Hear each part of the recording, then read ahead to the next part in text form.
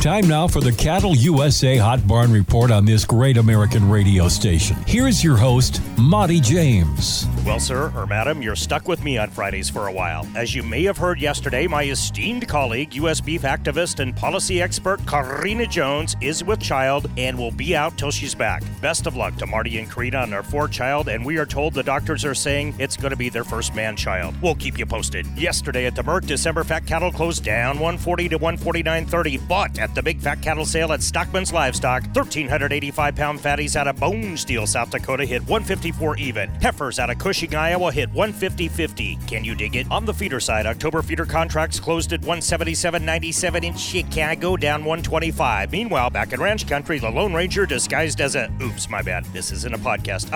Motley, Minnesota, Tri-County Stockyards, 666-pound red-hided steers hit 195. I was in the seats Wednesday and watched a sale at TCS. Nice to see a packed house of buyers and one of, if not the best sales pavilions I've ever laid eyes on. This is Big Snow Country, and they have a mostly indoor facility that will make you drool.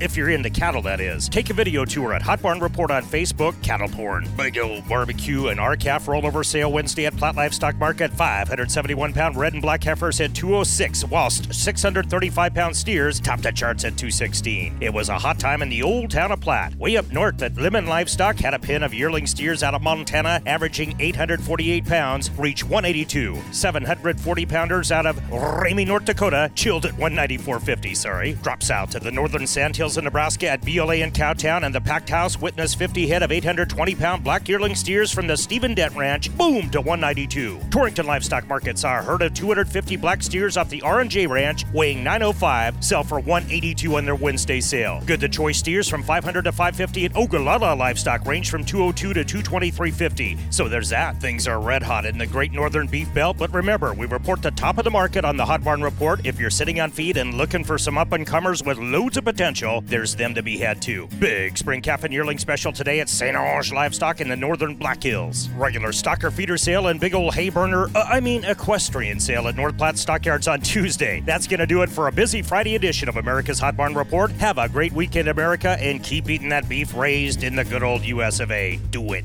Your buying power makes a difference. Sioux Steel is your brand that takes pride in sourcing American steel and using a skilled American labor force to manufacture top-quality cattle handling and grain storage facilities. When you choose Sioux Steel Victory or High-Qual gates, your investment will now help R-CALF USA continue the fight to re-implement mandatory country of origin labeling on all beef. We appreciate Sioux Steel's belief in the American cattle producer. Sioux Steel Company, serving American agriculture since 1918. Visit SiouxSteel.com.